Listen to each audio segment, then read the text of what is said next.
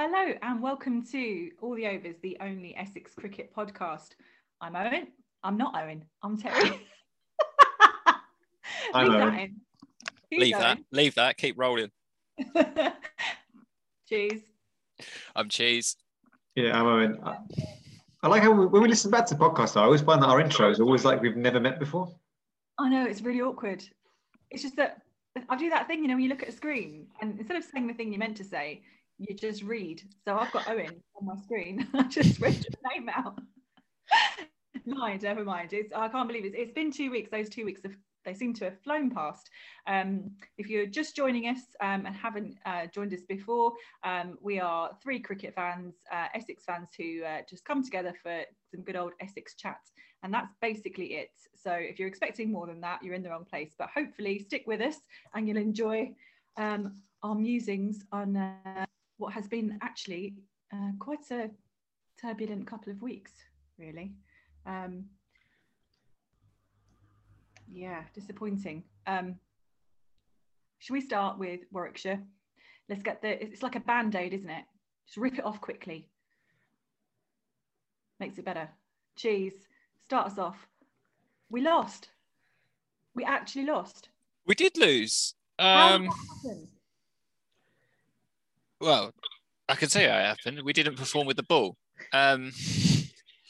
It's a shock, really. Like, you just don't sort of think we lose. Was that the first one since 2018? Mm-hmm. I think in the championship. Yeah, it's been a long time. It was a ridiculous number of matches. A long time since we've lost, and I don't think Essex fans know how to lose. Because I certainly don't. This came as a massive shock to me. I'm sure it did to you guys as well. I didn't see it coming at all. No, not at all. Not at all. And then, of course, Worcestershire later, not quite as disastrous, but still not great. But yeah, I think you're absolutely right, Cheese. And I think this comes back to something that we've been talking about over and over again, is our reliance on our bowling. So what went wrong? Is it something in the selection? Is it something in the conditions? Or dare I say it, have we become complacent? I don't know. Like, if you look at the first innings, we had a good platform. Brown and Cook knocking 60s, and I think Cook was just shy of 50. So we motored along quite nicely.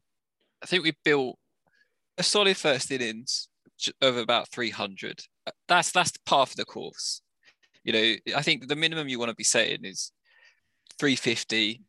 If you set 350 in the first innings, you're saying you're on the front foot. Anything less than probably 280, and you're on the back foot. And we skittled them out for about the same, like a 10-run lead or something going into the second innings. Yeah.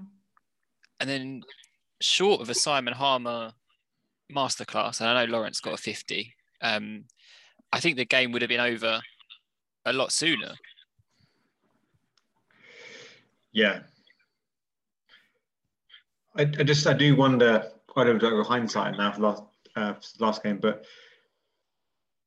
is someone, if you're looking for a team to be a championship winner, is having someone like Paul Walter in it a championship winning team? Not saying he's a bad player, but is he the right sort of player to rely on every single week to get runs? And I'm not sure he is. That's interesting. I mean, I've been surprised with Walter with the bat, to be honest, this year. I think yeah. We've spoken before about his bowling, and I think we agreed that it's not quite up to par if you want to be in the attack consistently. And even as a backup, I'm not sure he'd be the first one I go to. But with the bat, I think he's actually cemented his spot in the first 11 over like these last 4 games. I mean, he's got a decent average this season of over 40. Yeah, I must admit, he's obviously worked really hard on his bat. I think someone must have had a word with him saying that your bowling's not up to scratch, and he's tried really hard to become a batsman. A bit like, is the most famous example, Steve Smith, isn't it? He was a sort of an average bowler that Australia worked really hard in his batting, and now look where he is. But yeah, I come back to Worcestershire, but I just find it a bit. We seem to lack in the batting. We've got one batsman short, or maybe with Brown, you'd say with his form of the season, 2 batsmen short. To have something you've got confidence in. No, that's fair. I feel sometimes I'm a harsh critic on Mr. Brown, but I don't think this season, aside from this knock against Warwickshire, that he's actually stepped up. Yeah, I'd agree. Yeah, I'd agree with that. I do think that. Yeah, you've got to give someone else a go at the opening spot. I know my preference is Chopra. I think he's a decent batsman, should be given a chance. Given the rotation policy we had with Warwick, well, no rotation, but dropping Porter, which we'll get to in the later. But that seems like a braver decision to make than getting rid of Brown. Well, at the same time, we don't know what goes on the training ground. He might be doing really well in training, and it's difficult to drop. So. I think that's the difficulty, is that we don't, as fans, we don't know the sort of rationale behind the decisions and what's going on behind closed doors, as it were. I think one of the negative sides of cricket is it hasn't got the press coverage at the county level that sort of other sports take. Like, I mean, big football fan, Ipswich Town fan, that you got just from BBC Suffolk, you've got the post-match day analysis. You've then got on the Thursday night, they do an Ipswich Town hour. And with cricket, we've got obviously Victoria Polly's show on BBC Essex, but it's sort of more of a cricket general program with music and stuff in it. We haven't really got journalists as such that grill Essex and then relay that information to the fans, which I think is lacking from what really goes on in the club. Not the club being secretive. I don't think that it's that at all. But coverage, because all of the publicity, the emails, the social media, it's all about, pretty much all of it is about what's going on the pitch. It's not about what's going on at training, and it's really hard to kind of get a feel for the rationale behind decisions, and which players are doing really well in training. It'd be really nice to see that, actually. Yeah, also one thing I've been thinking about in my mind, it was a tangent now, but it's like we're members of the club, right? We're not season ticket holders. We're actually members of the club. Like you'd be members of, say, Hutton Cricket Club. You're a member of Essex Town Cricket Club if you pay your money. Why have we access to like the minutes and things? Like if you're a member of Hutton Cricket Club, because they're Essex Club, you'd expect to be given access to minutes of their exec committee, or have access to it, or be able to ask questions. It seems strange that we haven't got access to that. Like as members, they're not saying it should be generally public available, but take like your school, Terry. You as a head teacher don't want. So you muted there, I think.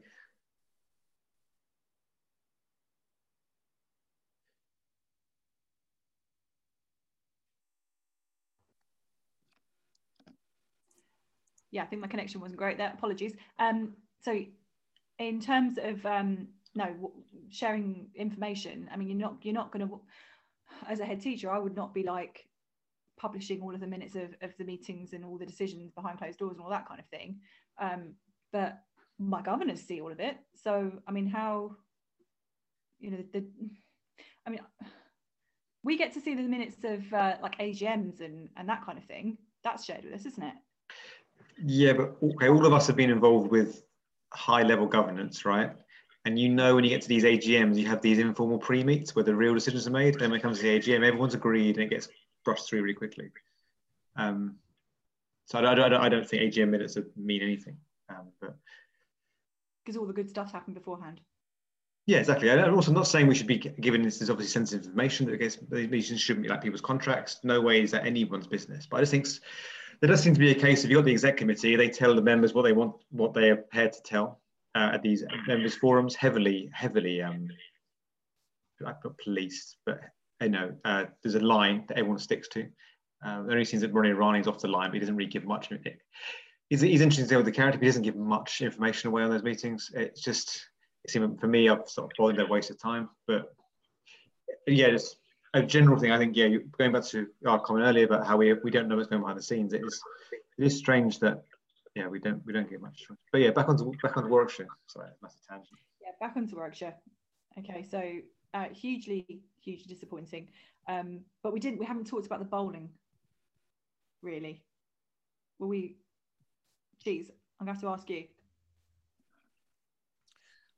I think it's a bit of an odd performance from Mr. Porter. Like, we've come to know him as being like a real linchpin in the attack. But if you're looking at the season so far, probably the only two bowlers that have really turned up are Cook and Harmer.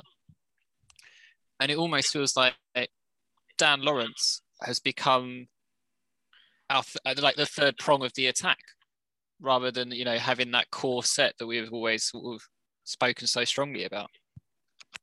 Yeah, it feels a little bit like we've destabilized somewhat. Yeah. Also, if you look at the bowling figures, we don't give our opening bowlers many overs really. If you look, we've got so this last Warwickshire game. I think I haven't got it in front of me, but it's roughly like 12, 14 overs. The Porter and Cook got as opening pace attack, which I think for professional bowlers in a 4-day match seems rather low, given that at a club level bowlers bowl that many, who are only part time. It just and then you look at them.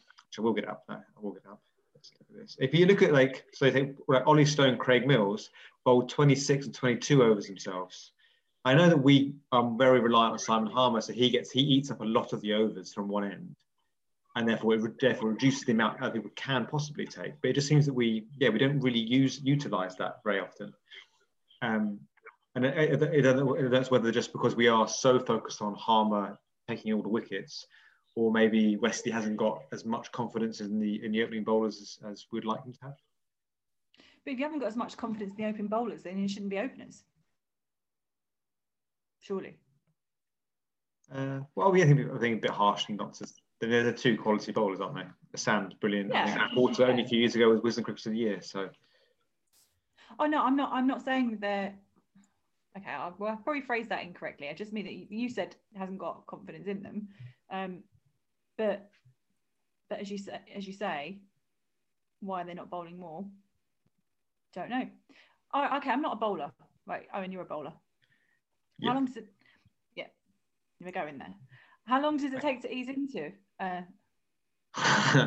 For me, or for well, based on your experience, does it take sort of, are they warmed up by the sort of third, fourth over and get, that eases them into their spell, or does it take a bit longer? And then actually, maybe if they were on for longer, would they perform better in the last few overs of their spell?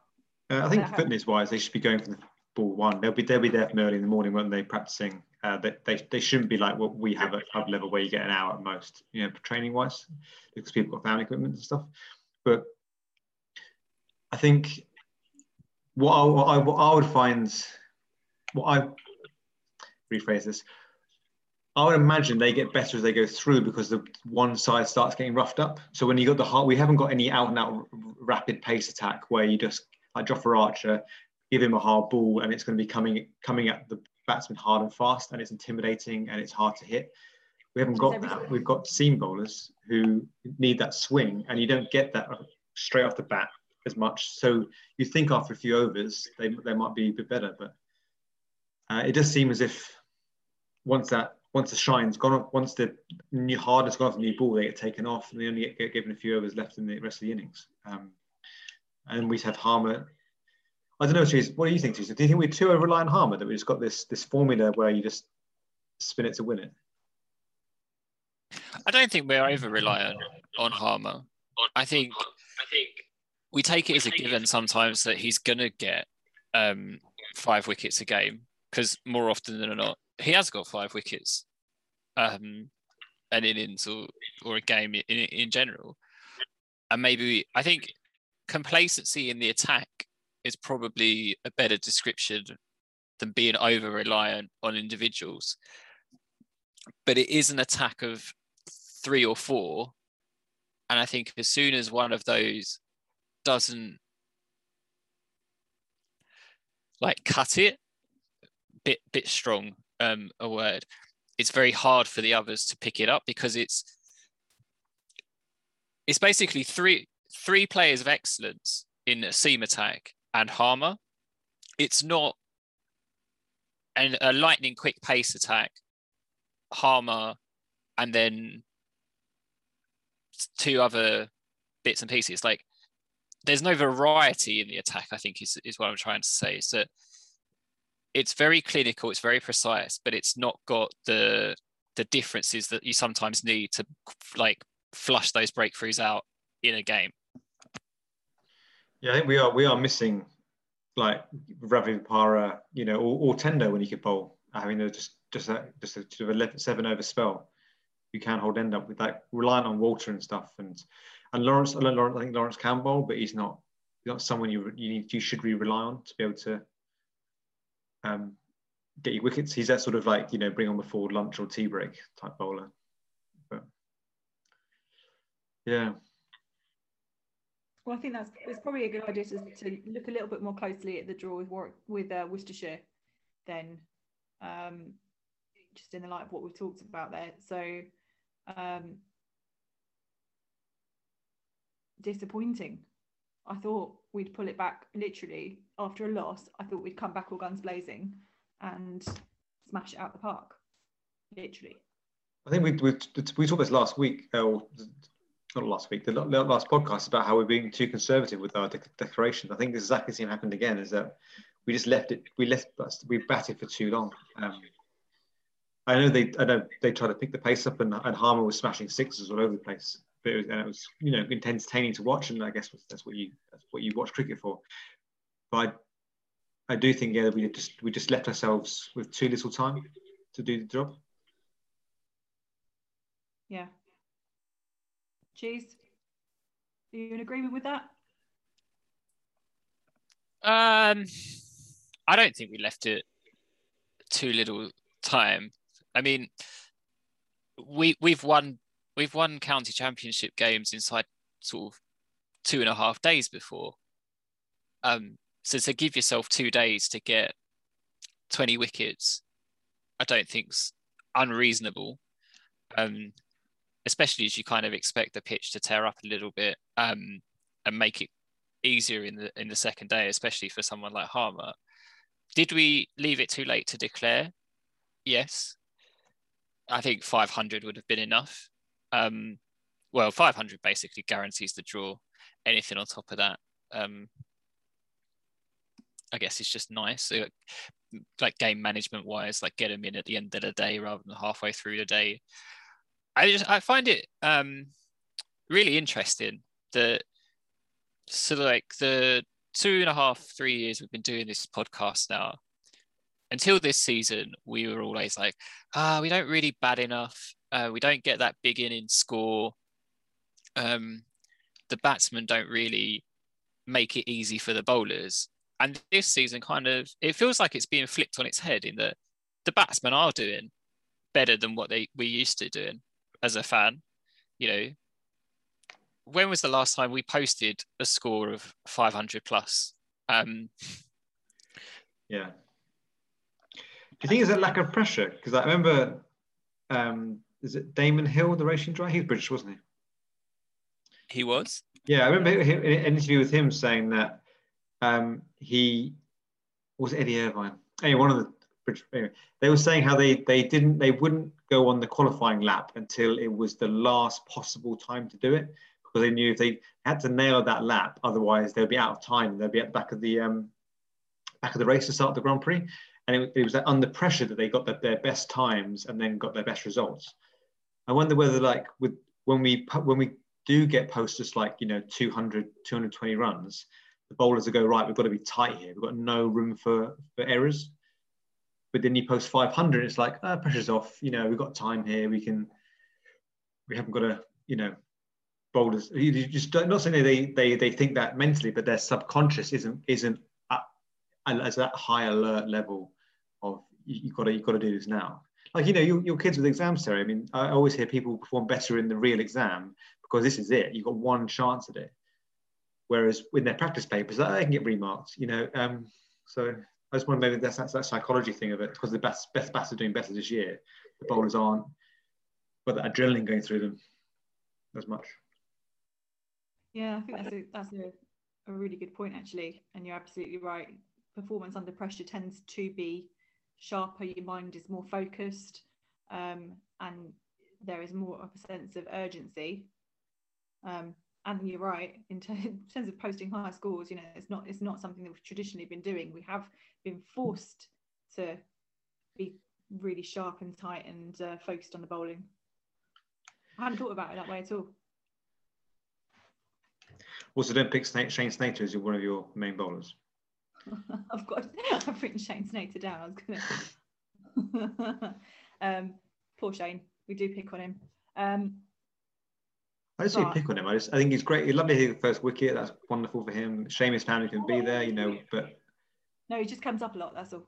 Because you know, in this season, I don't articulate this, but he's been hanging around the fringes of the red ball cricket a lot this pre-season, and it was always a bit like, please say he's making numbers up. Please say they're trying to keep him included in the squad, and they're trying to keep his morale up, and so he's not sidelined to the T20s. And just having to, you know, with the bubbles and everything, they're trying to keep him involved in the club rather than, because he can't go with the freedoms. And then my worst fear happens that, oh no, they're serious. They've got a guy who's not even the first strike bowler for the Netherlands in a club that's trying to win the championship. No, nothing against the guy. But found it odd. Again, does it come back to what we were talking about earlier? You know, we're not privy to the decision-making process, and maybe he's doing something in training and he's like lightning, you know, when they're having their training sessions, and then it just doesn't come to fruition when he's on the pitch. Yeah, I don't think we ever know. I don't think, we're going back to my comments earlier, we haven't got the relationship with the press. The big name journalists don't come down to hound McGrath about what his decision making after post-match that you get with, like, say, other sports. So I don't think that will never come out. Well, let's talk about that briefly, because if we're looking ahead to Notts tomorrow, and decision making with McGrath, it's the same squad that's named, right? Yeah. So, but hopefully Porter comes in for Snater. Hopefully Porter does. But you know, I wonder what's changed, and you know, if we're going to see anything different tomorrow than what we've seen over the past two. They haven't come out. They haven't come out and said Porter's injured, have they? Not as far as I'm aware. I think Beard. Beard's injured, yeah. Is injured. Yeah. He's back soon, I believe. I might have misread that. Do you wonder if this is because Porter had that slow start to the season? It's just a bit of McGrath saying, "Fuck your ideas up, or you are dropped." Like, I'm not saying that Porter would ever think he's undroppable or carry that kind of ego, but you can get into that security of, well, actually, who's here to replace me? And maybe it is a bit of one of those, like, I'm not messing around. We are going to give people a go if we don't think it is all clicking at the moment. Yeah, I mean, I just thought of this. I hope it's not the case. But normally when someone's dropped, they go like, oh, they've got a niggle, don't they? Just to save their face. Like, it's one of these situations where you get, like with Trescothick, where it comes out maybe a year or so later going actually struggling mentally. You know, we're going through COVID. The cricketers are stuck in hotel rooms when he's away matches. He's got the pressure of performing at that high level constantly. We don't know him at all. He might, after the years of going, you're a frontline bowler, you've got to be doing this, just missing out on England. It just always got to him, you know. And then suddenly you have a couple of bad spells. And Anthony McGrath, I do think he's a good coach, might have spotted the change room going, your brain needs a rest. I'm trying to think of different angles about why it could have happened, because I find it really strange that you give someone like Brown chance after chance after chance, and because we know he can bat. And I don't have a particular problem. I would like to see change, but I don't have a problem with no change happening. I just find it really odd that you've got one of your best bowlers the last 4 years. He has a couple of not even bad games, just bad spells, and he's off the of the squad. It seems bizarre, and I wouldn't be surprised if it comes out in a few years' time that he just needed he needed a rest.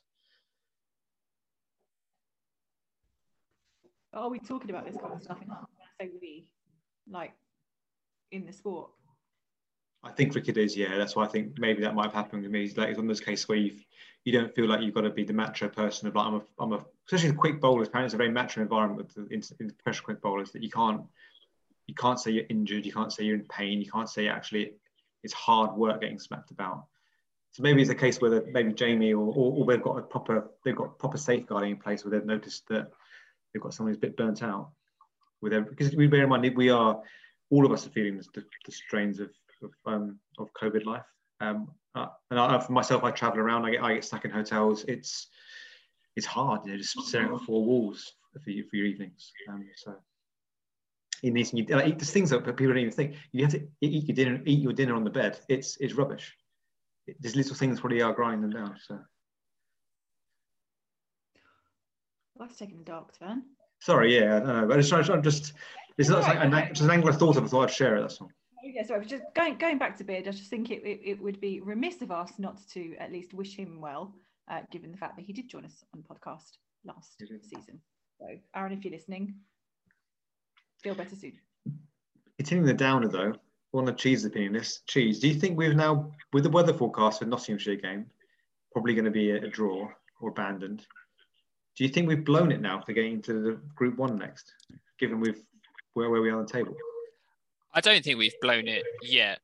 I don't think we can afford more dropped opportunities. Like, if we lose games, we lose games, and it is what it is. Sometimes the other team will just be better than us. I think I'd be more disappointed if we keep doing what we've done in the last game of if we post 500 and then we draw every game for like the next 4. We got Nottinghamshire, Derbyshire, and someone else left to play. So if we keep losing in that manner or drawing in that manner, I'd be more annoyed. I think even if we drew one out, we'd probably make it because other teams will drop points against each other. Like, it's a surprisingly competitive division. And I don't know if that says more about us than it does about everyone else. But I imagine we'll be there or thereabouts come the end. It's not comfortable though. It doesn't feel like we're going to comfortably make the top division for the next round. Yeah. No, I'm inclined to agree with Cheese on that one. I'm not as confident as I was sort of 2 games ago.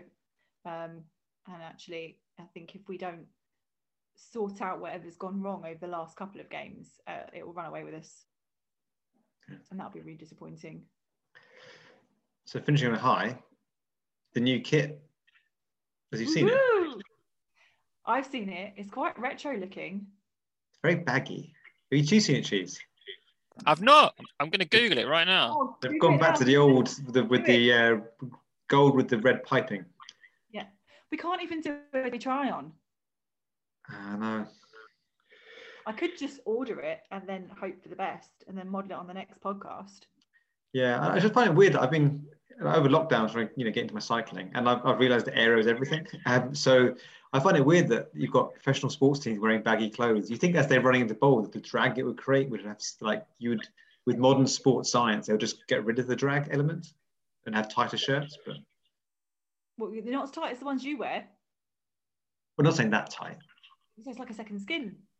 But yeah, I find ideas. I thought maybe the sports science they'll go like, or maybe it's that's the one they sell in the shop, and then the cricketers have rugby's gone tight, football's gone tight, cycling's definitely gone tight.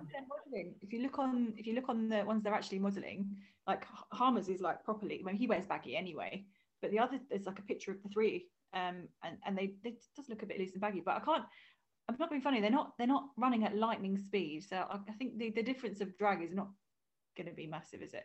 Cheese, if you looked at it yet, what do you think? I'm a fan. I like it. Yeah, the only thing I wish they had is the retro badge on it. I like the Essex Eagles badge. I think it looks cool. It's a good, really nice logo. They've done a good job with it. But I just thought that shirt with the old, really just the Essex County crest to be really sharp on it. Maybe you should mock something up and send it in. The media team did a pretty good job. I'll leave it to them. Okay, fair enough. Just a suggestion. And also, the documentary that comes out today. I saw the preview. Look, if you guys haven't, I'll check it out. It looks the preview looked pretty awesome. I'm not home, so I haven't had a chance. It's been late nights this week, but I did get my new iPad, so I will be looking forward to having some sneaky watching when I'm not too busy, hopefully. Also praising Essex, by the way. Did anyone, when we were watching the Worcester game on the live stream, just realise how good Essex's coverage is compared to other counties?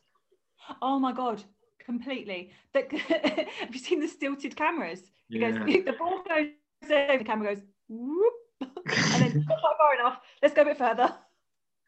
It's not ideal. It really isn't ideal. But there you go. Anyway, bless them. They're trying, and we're getting to watch county cricket. So let's just be grateful for that. And it just seems strange to be kind of a deal like where our media team just does away games as well, just like take the stuff up to a new road and do it properly. But no. Everyone's gonna have their own teams. Yeah. No. Never mind. It's anyway. It's time to start wrapping up. So predictions for tomorrow. Not looking good based on the weather. So let's all just keep our fingers crossed that the weather makes a dramatic turnaround like it did earlier in the week, and we're able to see some cricket, and we'll be on for a win hopefully. I reckon it'll be drizzle, not full rain, personally. Yeah. Yeah, because I was up in Nottinghamshire or somewhere this week, and they had a similar forecast, and it was just it was drizzling, not heavy rain. So hopefully some cricket, just a bit wet. So you were in Trent Bridge territory. Okay, fair enough. Let's hope for the best. Right, well, guys, really lovely to see you. And if you aren't already following us, it's at Essex Podcast on Twitter. We're also on Facebook, Podbean, and on iTunes as well.